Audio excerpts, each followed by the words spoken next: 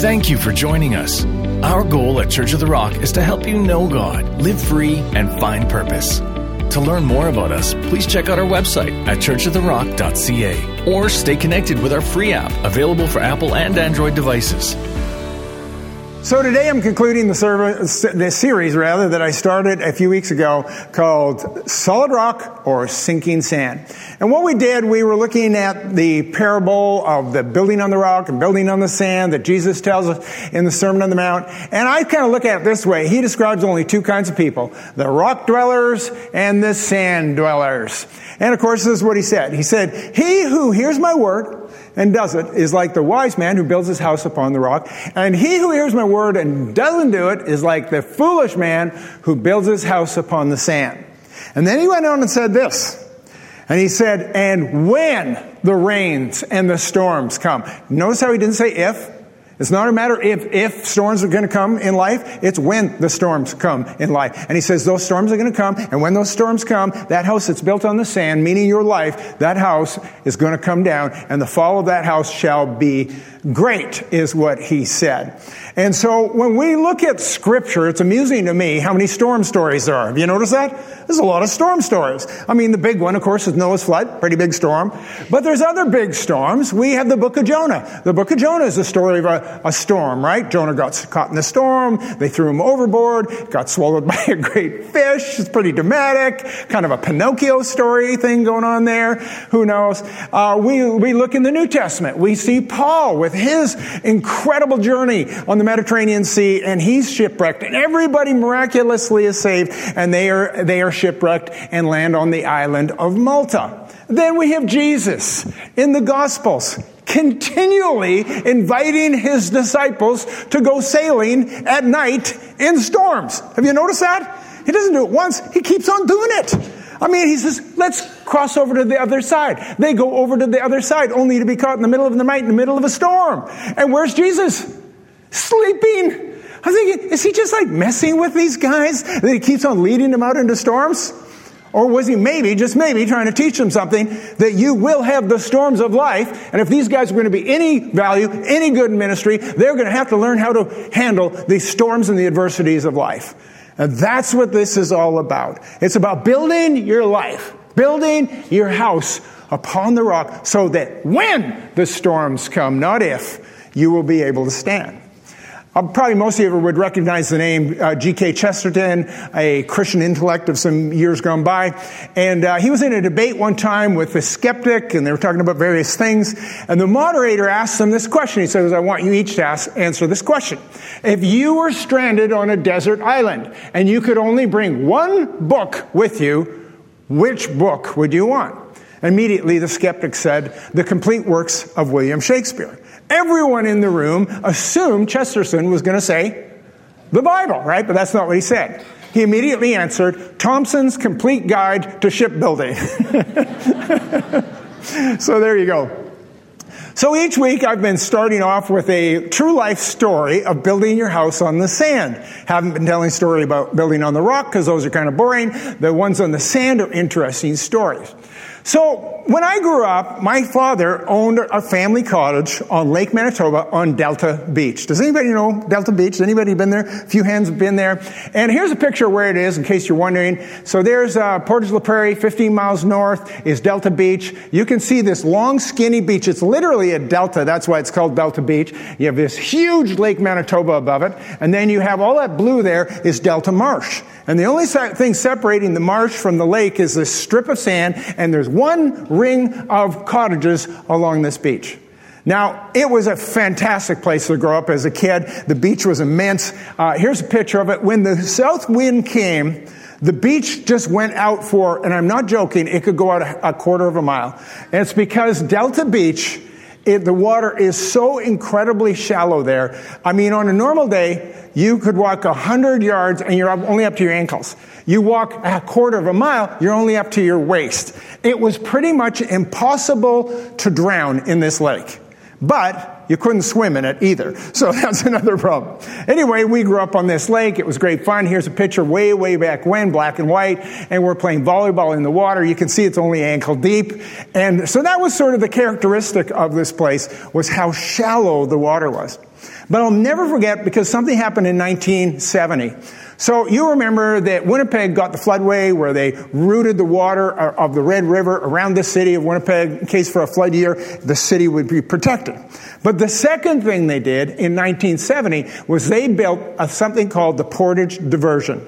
A lot of people, a lot of Manitobans don't even know this exists, but it did. So here's a little picture of it where it is. This is right north of Portage la Prairie. There's this massive diversion where they take the Red River and they send it north to Lake Manitoba. Here's a picture of this channel. It's a huge channel that can take an immense amount of water.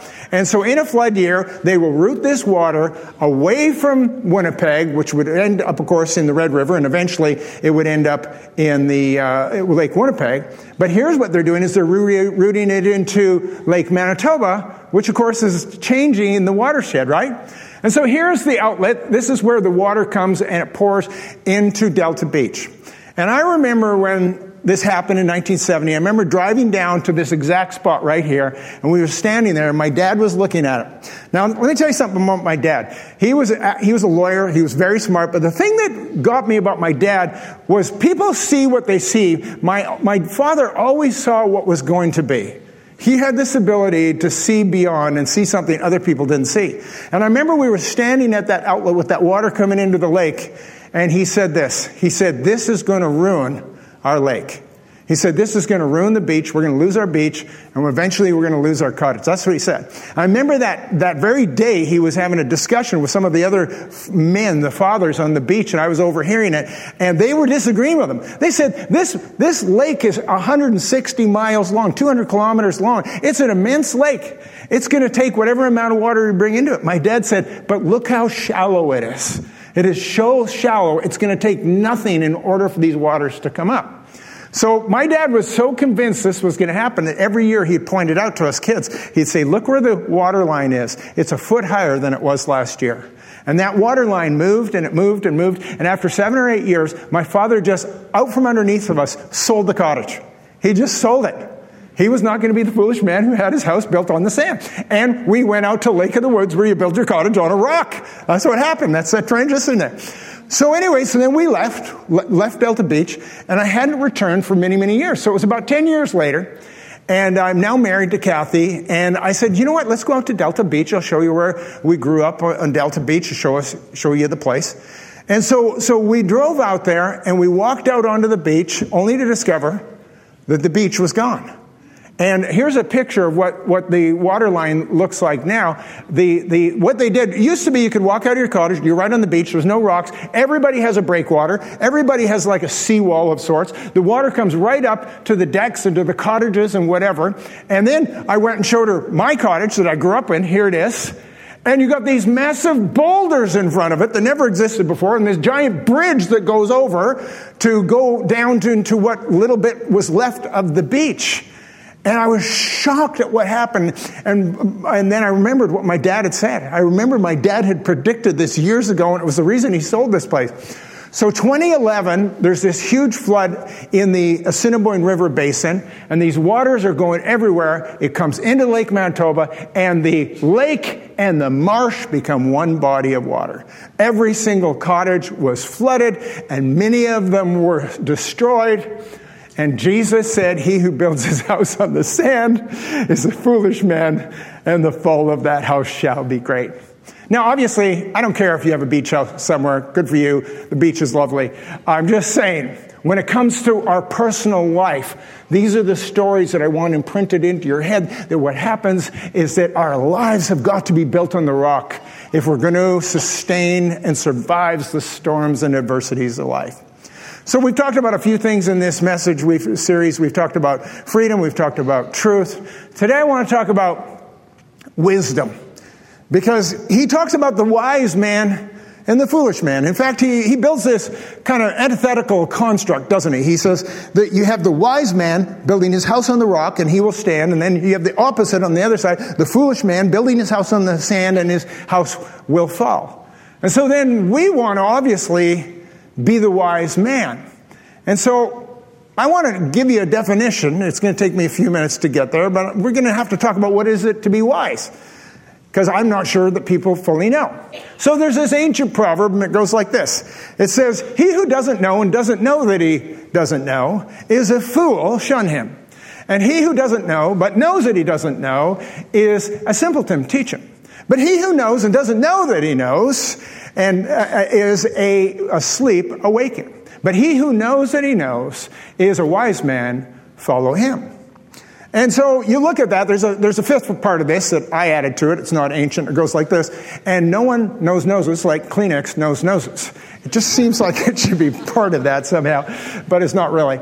And so here's the problem with this. It conflates knowledge and wisdom. He who knows that he knows is a wise man, follow him. Well, that's saying that the wise man is someone with knowledge, and the problem with that is it's not true. That there's a big difference between knowledge and wisdom. And here's how I define it. It's my simple definition, is that knowledge is knowing stuff, and wisdom is knowing what to do with the stuff that you know. Like someone said to me just this morning, they said that knowledge is knowing that a tomato is a fruit, but wisdom is not putting it in the fruit salad. And so there's a big difference between knowledge and wisdom, and sometimes we get stuck on that. And here's the challenge with this, because we sometimes think that because people are smart, that means they're wise. Not necessarily true. And we also think because people are dumb, that makes them a fool. It's not true. I know smart people who are not very wise, and I know dumb people that are nobody's fool. And so let's start with what it means to be a fool, and then I'll talk about what it is to be wise, because the Scripture describes and defines what a fool is. It's all the way through the Proverbs. Proverbs 14:1 says this: "He who says there is no God is a fool. The fool says in his heart, there is no God." It's that simple. So people who deny God, the Scripture says that those people are fools. The Greek writer Homer, he said this: "Never, ever, ever was a wicked man wise." And so that's what a fool is. A fool is someone who says there is no God. So let's kind of find out what it is, therefore, to have wisdom. So here we are. We're in Proverbs chapter 9, verse 8, and it says this: "Do not correct a scoffer, lest he hate you. Rebuke a wise man, and he will love you.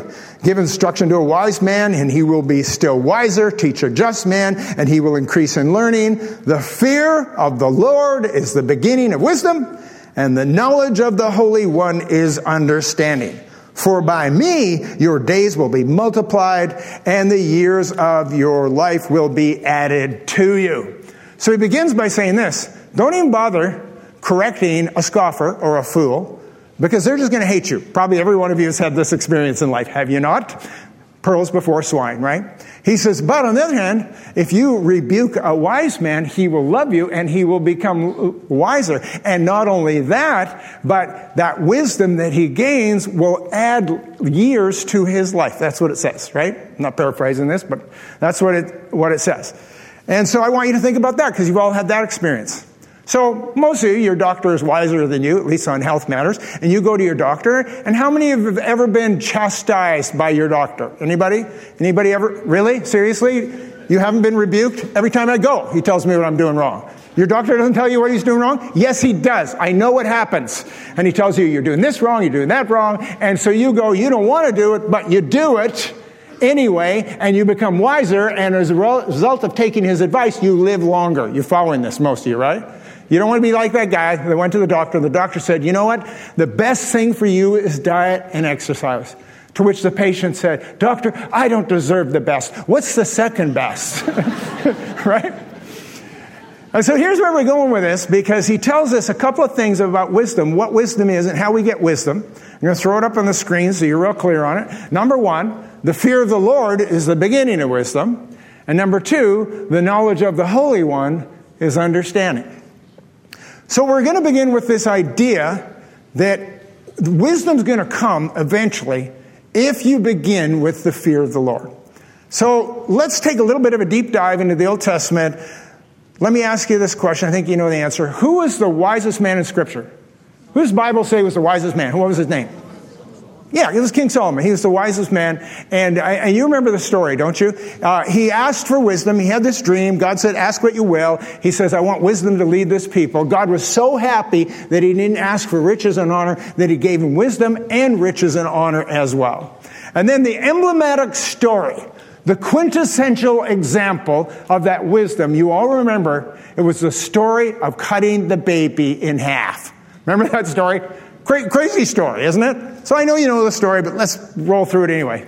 So you have these two women. They have these babies roughly around the same time, and then one rolls over, I know I shouldn't laugh, rolls over on her baby, suffocates the baby, and realizes the baby's dead, so she swaps out for the other woman's baby.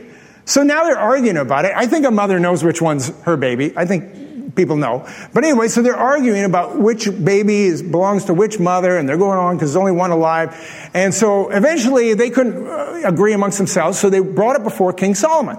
So King Solomon sees two women, one baby, and he has to figure out, because he's the one who has to judge in this situation, who belongs to the baby. Now, here's my question. Did he have knowledge as to what was what? No, he didn't know. He didn't know whose baby it was. How would he know? He had no knowledge of that. No understanding of who the baby belonged to. So then he was going to have to employ wisdom to figure it out. And so his wisdom was, well, it's a simple solution. We'll just cut the baby in half. We'll give half to each mother, and problem solved, and everybody's happy. Right? I mean, tell me this isn't a bizarre story. It's a bizarre story. Anyway, so this is what he says. And immediately, the woman who was the true mother said, let the other woman have it. And then Solomon gave it to that woman because he knew that the one who was the true mother would save the child, even if that meant giving that child up. So that was the wisdom of Solomon, as it were. And I have a true life example of this where I employed the exact same thing and it worked perfectly. So let me tell you the story. So when I was in grade 4, 5, and 6, my best friend was a guy named Randy, and we did everything together. He lived half a block away from me. We went to school together every day. We hung out every day, and we did everything together. And then when we were in grade 6, there was this big craze in our neighborhood. Everybody was building go-karts and racing go-karts around the neighborhood. So Randy and I decided to pool our allowances and build one go-kart together. You needed two people because they had no motors. You had one person drive, the other person pushed, and then you swapped. So you needed a team anyway. So we built this fantastic go-kart. We bought an axle and we bought wheels, and we built this go-kart. We painted it blue with a gold stripe. We called it the Blue Bomb, after the Winnipeg Blue Bombers. And it was easily the prettiest go-kart in the neighborhood. Not the fastest, but that had a little bit to do with us. So anyway, what happened, we had this go-kart, as I said, and then we moved into grade 7. We're now in junior high, and Randy decides he doesn't want to be my friend anymore. And he comes and he tells me that he has found cooler people in the school than me. Now, I know nobody in this room believes that's possible. Because whatever room I'm in, I'm clearly always the coolest person. So we all know that part of the story is false. But anyway, he comes and he says, basically he broke up with me. We had been best friends for 3 years, and he says, I'm not going to be your friend anymore. We were breaking up. Now, this was a good experience for me because over the next 8 or 10 years, I was going to have a lot of girls break up with me. So this was really good practice for me to get used to that. So anyway, guys are pretty dopey, and so I was actually okay with it. If he wanted to break up with me, and if he didn't want to be my friend anymore, it's not like women. I mean, we're so dopey. And I went, okay. We don't have to be friends anymore. But then it brought up the issue of the go-kart. This had to be resolved. So we started talking about it. And of course, neither of us wanted to give it up. And then I remembered a lesson I had learned in Sunday school at church about Solomon cutting the baby in half. And I said, I think I know the answer. We will cut the go-kart in half, and each one of us will take half the go-kart. He said, agreed. And we cut the go-kart in half. We cut the stupid go-kart in half. And he took the back half and I took the front half. And I had it sitting in the garage. I'll never forget. My dad came home from work. He drives into the garage and he sees a half a go-kart cut in half with a saw. And so he comes and he says, Mark, what's with the half go-kart? So I sort of enthusiastically tell him the story. And I'm sort of proud of it because I thought it was pretty intelligent. And he looked at me and he said, what is wrong with you? He says, what kind of son am I raising? Are you really this dumb? And I said, well, what were we supposed to do? We were no longer going to be friends anymore, and we both wanted the go-kart, so we cut it in half. What else was I supposed to do? He said, why didn't you just give it to him, and then at least one of you would have a whole go-kart? I said, well, I didn't think of that. That's why we didn't do it. And over the years, I've been thinking about this story about Solomon, and I've come to the conclusion that I don't think Solomon was going to cut that baby in half. I think it was a trick. I'm just saying, I might be wrong, but I think that was, who knows, right? So wisdom, it's a bit elusive, is all I'm trying to say. But here's the good news for you. I have a verse for you. I'm not done my fear of the Lord thing yet, not even into it yet. So we're in James chapter 1. I want to show you a big promise. Because I think some of us look at Solomon and we go, it's kind of a crummy deal. Good deal for him, crummy deal for us. All he did was ask the Lord for wisdom, and he got wisdom. Look at James chapter 1, verse 5. If anyone lacks wisdom, let him ask of God, who gives it liberally and without reproach, and it will be given to him. Isn't that the same promise that Solomon had? That if you lack wisdom, you can ask, and he's going to give you wisdom. How do you think that's a pretty swell promise? Now, let me ask you this question. How many of you have ever had a time in your life where you have asked God for wisdom for a situation? Let me see your hands. Really? Like half the room? Okay. All right. We'll go with the half that put up their hand. Either you're unresponsive or you really never did that. But either way. So here's the second question. How many of you found that when you asked for wisdom, you didn't quite get as much wisdom as King Solomon seemed to have got? How many? I got even more hands than last time, and I don't know how that's possible. And so what's missing? I'll tell you what's missing. Because we know that the scripture said the fear of the Lord is the beginning of wisdom. And really this actually comes, the topic about wisdom, even though Solomon is purportedly the wisest man that ever lived, if you go read the Proverbs, which is the wisdom of Solomon, you actually discover that the first 9 Proverbs were actually the wisdom of his father. And he's repeating the wisdom that King David, his father, taught him. And it's 9 chapters, and one of them we just read, 9 chapters on wisdom. And King David said this. He said that wisdom is the principal thing. In all you're getting, get wisdom, and in all your wisdom, get understanding. And so he drills it into him in 9 chapters about what it is to be wise. And several times in the midst of it, he says this, the fear of the Lord is the beginning of wisdom. And if anybody knew this, it was David. I mean, why was David the consummate king? Why was he able to do the things he was able? How was it that this kid had this understanding of military acumen at a very young age that he could defeat Goliath and defeat the Philistines and defeat the Jebusites to take over the city of Jerusalem? How did he know? And the answer is he was a man after God's own heart. And he relied fully and wholly on the Lord, and he did not do it in his own strength. Remember what he said to Goliath? You come with spear and sword and javelin. I come to you in the name of the Lord of the hosts of the armies of Israel. He knew he wasn't doing it on his own. And it was the fear of the Lord that was the beginning, the core of his wisdom, this reverence and this understanding that God was providential and awesome and sovereign, and that all great things come down from above. And he knew that. And every time he lost the fear of the Lord, those were the moments that he fell into great disarray. His greatest blunders, every one of them, were when he lost the fear of the Lord.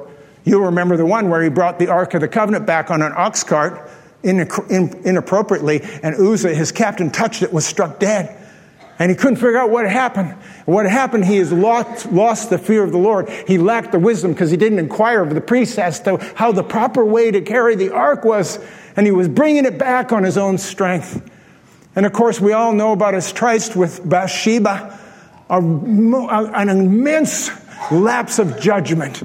Commits adultery, gets her pregnant, conspires to have her husband Uzzah murdered. It's a terrible story, or Uriah rather, have him murdered. It's a terrible, treacherous story. And we know that he had lost the fear of the Lord. You go read the story, you can see it. Not even his biggest blunder. His biggest blunder was when he decided he was going to do a census of all his troops. And God was angry. And 70,000 people died as a result of that. That's a pretty big consequence. And you say, why was God so mad at him? Because what he was doing was trying to find out how many men he had so that he could rely on himself and not on him. He had lost the fear of the Lord.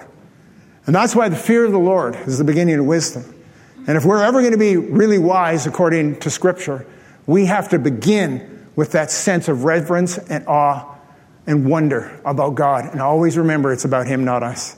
So that's the first thing. Second thing is this. The second thing is the knowledge of the Holy One is understanding. So I want you to be really clear about this. He says the knowledge of the Holy One, not the knowledge about the Holy One. And see, there's a big difference between the knowledge of God and the knowledge about God. And a lot of people know about God, but do they know of God? And here's the conclusion to this. See, a lot of people think if I memorize Scripture and if I keep all the laws and rules and regulations, then I'll be wise. And if we learn nothing from Scripture, we discovered what? That the Pharisees were not wise people. They were smart. They knew the rules. They kept all the rules. But they were not wise. Because they didn't have a knowledge of God. They had a knowledge about God. And I think the conclusion of this is that rules do not create wisdom. You can't rule people into wisdom. That's why tyrants and dictators love rules. You know that? They love rules because people are compliant with rules. And that's never what God's intent really was. And it's kind of weird because we look at our culture today, and our culture loves rules. Have you noticed that? I mean, we're supposed to be in a democracy where the rule of the people, yet why do we have so many laws?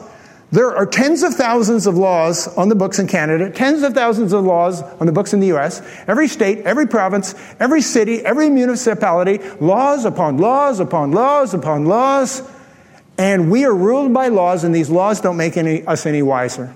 Yeah, let me give you a couple examples. Do you know that there's a law on the books in Idaho that is illegal to give your fiancé a box of chocolates over 50 pounds? Now, and my question for you is this, is this a big problem in Idaho? Are these potato farmers buying too big of boxes of chocolates for people? Or who is that one potato farmer that did this?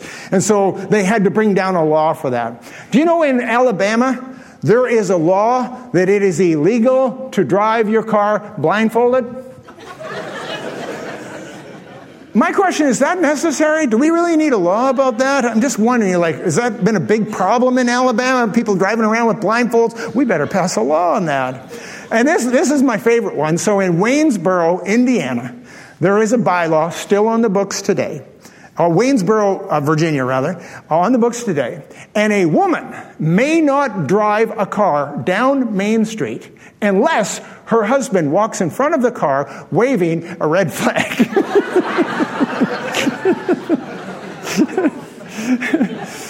And so here's my point on this. Dumb people need rules.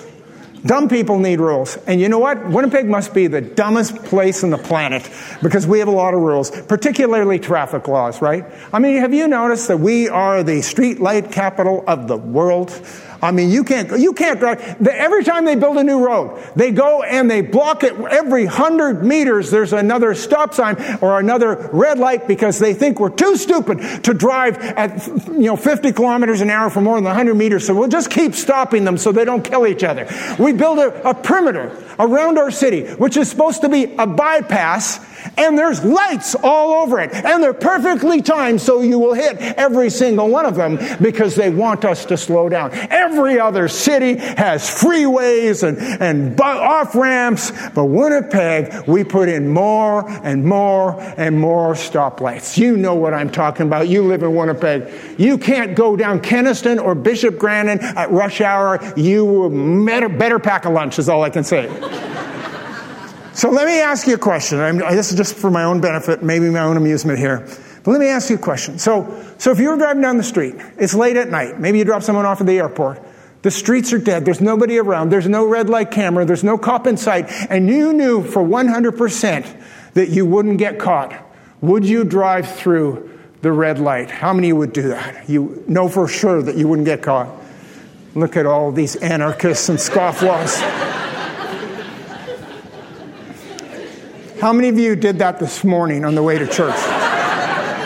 How many of you did it at this light right in front of the church? The one that aggravates me more to no end out here, that light just stays red and red and red, and there's nobody coming. I can't turn in. You all know what I'm talking about. I can't turn in to go to church, and then when I leave, I have to sit in a big long line, and I phone the city a dozen times about it. They don't care. It's a red light because you need to be controlled. And so I know what you're thinking. You're saying, well, isn't that what God did? Didn't God give us a bunch of rules and regulations? Wasn't there all these laws in the Old Testament to control people? No, actually not. I'm going to play this out for you for a second. So we do have civic laws, religious laws. God was building a community. He was sending them to the promised land. And so he wanted to have some structure. And then he gave them some moral laws on Mount Sinai. How many remember how many there were? 10. It was only 10. 10 moral laws. 10 commandments. And I know people say, they go, oh, the 10 commandments. How are we ever going to keep these 10 commandments? There's so many of them, and they're so hard. Really, are they that hard? Are you having trouble with the murder one? The thou shalt not murder? Are you finding that constricting? Are you finding that you're having trouble living your life? Are some of you thinking, I don't think I'll get through the week if I don't murder? How many feel like you couldn't get through a week without murdering someone? Why are people putting up their hands for this? And sir, I would keep one eye awake at night if I'm sleeping with that woman, but just saying. No, I mean, I think you can make it a week. I think you can go through a month. I don't know if you know this. I've gone my whole life and never had to kill anybody. I'm not saying I didn't want to, but I've managed to live my whole life. So could you get through life without committing adultery? Don't answer that, some of you. But I think for most of us we can. I mean, so we have this idea that they're so restrictive. I mean, do you think it'd be possible? Just going out on a limb here. Do you think it'd be possible for you to earn a living without stealing stuff? Yeah, it is. And see, here's the way we look at it. People think the Ten Commandments is like a tightrope. And that God's got all these rules, the Ten Commandments, I can barely keep them. Oh, thou shalt not murder. I'm having trouble with that one. Thou shalt not commit adultery. That's not the way I look at it. It's not a tightrope. I find I have lots of room to maneuver within the Ten Commandments. In fact, you know how I see it? I see it as these guardrails that are way out on the edge of the highway, a super highway, and you have this guardrail. You know what guardrails are for? What are they for? Keep you out of the ditch. That's all they're there for. And you know what? If you're scraping up against the guardrail, you're driving too close. Right? I'm just saying. And so you have this guardrail over here, and it's thou shalt not murder. And the other one over here, way over here, is thou shalt not commit adultery. And you know what I've discovered, just saying, is there's a lot of room to maneuver between not murdering people and not committing adultery. I found that I'm able to live my life fully without killing people. Isn't this great? Aren't you glad you come to church and learn stuff like this? And so when I look at it, I'm thinking, it's not that difficult. The Ten Commandments are not that hard. And so Jesus comes along. Think about this. Jesus comes along and goes, they weren't that hard, 10 of them, but they still can't keep them. Maybe I'll dumb it down to 2. Remember this? He says, I'm going to dumb it down to 2. Okay, you guys can't keep it. You're dopes. I'm going to dumb it down to 2. And the 2 rules were what? To love the Lord your God with all your heart, all your mind, all your soul, and all your strength, and to love your neighbor as yourself. And then he said this, all the law and the prophets hang on these 2. And if you think about it, everything that we are supposed to do morally can be summed up by those 2 things. That if you love God, you'll not hurt him. And if you love people, you won't hurt them. See, if you love your neighbor, you won't kill him. If you love your neighbor, you won't covet his wife. If you love your neighbor, you won't steal his new TV. And so you see, this stuff actually works. It's incredible, right? And so when we talk about wisdom, it's about not keeping a bunch of rules and regulations. It's understanding this, that if we have a knowledge of him and his ways, if we begin to understand who God is, that's going to give us this wisdom, and we don't even need a bunch of rules and regulations. Love God, love people. So when we were raising our kids, I decided See, I'm so much like Jesus, you would hardly believe it, but it's true. I don't know anyone more like Jesus than me. And so I decided that I was going to give my kids 2 rules, just like Jesus gave us 2 rules. And so Kathy didn't love my 2 rules, but I thought they were pretty clever. And here's what they were. Whenever we went out for the evening, the 2 rules were this, and I would say it every time we went out the door. This is when they're old enough to stay on their own. So I'd walk out the door and I'd say, okay, kids, here's the deal. Don't burn down the house and don't draw blood. And take a wild stab at it. What do you think that means when I say don't burn down the house? Don't burn down the house. Well, thank you. That's the literal interpretation. Give me the broader interpretation of what it means when I say don't burn down the house. It means respect property. And when I say don't draw blood, that doesn't mean don't kill people. What does it mean when I say don't draw blood? Yes, it means respect other people. So we would go out for the evening, and I would turn to the kids, and I would say, don't burn down the house, don't draw blood. We get in the car. Kathy would say, why do you always say that to them? Because I don't want them to do those things. That's why.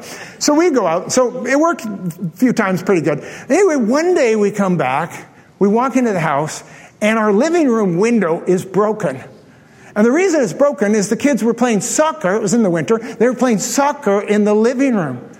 And I'm looking at this, and I say, who broke the window? And they said, well, it was Kristen. And Kristen broke the window. I said, Kristen, why did you break the window? She said, I had an open shot on net. That's why. Well, you can't argue with that. And so I said, okay, you brought it on yourself. I'm adding another rule. No burning down the house. No drawing blood. No soccer. No soccer in the house. So next time we went out, this is an absolute true story. Next time we went out, gave them the 3 rules. I came back, not a word of a lie. We walk into the living room. They got a volleyball net set up across the living room, and they're playing volleyball, doing sets and spikes. I said, what are you guys doing? They said, we're not playing soccer. I said, I think you misunderstood the rules. Okay, from now on, no burning down the house, no drawing blood, no soccer, no volleyball, no basketball, no baseball, no lacrosse, no hockey, nothing with a stick, nothing with a ball. Do you understand? You know what? Kids, hey? Don't ever be a kid. They're the worst. And so what God's looking for from us is He's looking for wisdom. He's not looking for us to keep the rules. He's looking for us to have the knowledge of Him. When we have the knowledge of Him and the knowledge of His ways, you know what happens?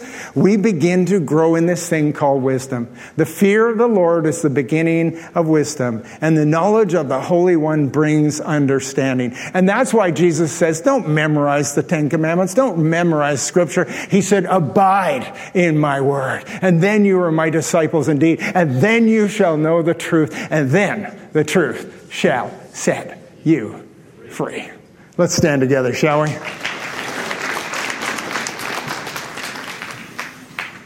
All right, let's take a moment here. Every head bowed, every eye closed.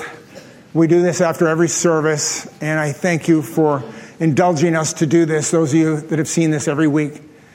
And one of the things we do is want to make sure that every person in this room has an opportunity to have a personal relationship with the Lord Jesus Christ. And we're not going to single you out. We're not going to call you forward. We're not going to ask you to say anything publicly. But the question is simply this. Do you know if you were to die today or tonight or this week, if you go to heaven? Do you have a relationship with the living God? And if you don't, I'm talking to you. And if that's you, and like I said, I won't call you forward or single you out, but if that's you and you'd like to make that decision, I want you to just slip up your hand. Just take a moment. Let me see the hand. Thank you on the side and the back. Yeah, thanks. All right, you can put down your hand. Second question. How many of you, as you're listening to this message, and I know I'm trying to entertain you a little bit, but I was trying to get a serious point across. How many of you are thinking to yourself, I have a couple of areas of my life I really need some wisdom from above. And if that's you, I want you to raise your hand. So a lot of hands for that. So here's what we're going to do. We're going to pray with those who raised their hands to accept Christ, and then we're going to, in that prayer, we're going to all, because we all need this, we're going to pray for wisdom. So let's all pray together. Lord Jesus, I thank you for the work of the cross. I thank you that you died for my sin, washed them away, that you rose again on the third day, and you forever live to be my Lord. Today I make that commitment to follow you. And Lord, today I confess I need wisdom for life. And Lord, the fear of the Lord is the beginning of wisdom. So I ask for a measure of freedom in that I would begin to recognize the fear of the Lord in my life.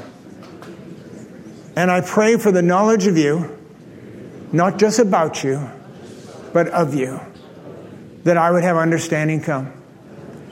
And you said, if anyone lacks wisdom, let him ask.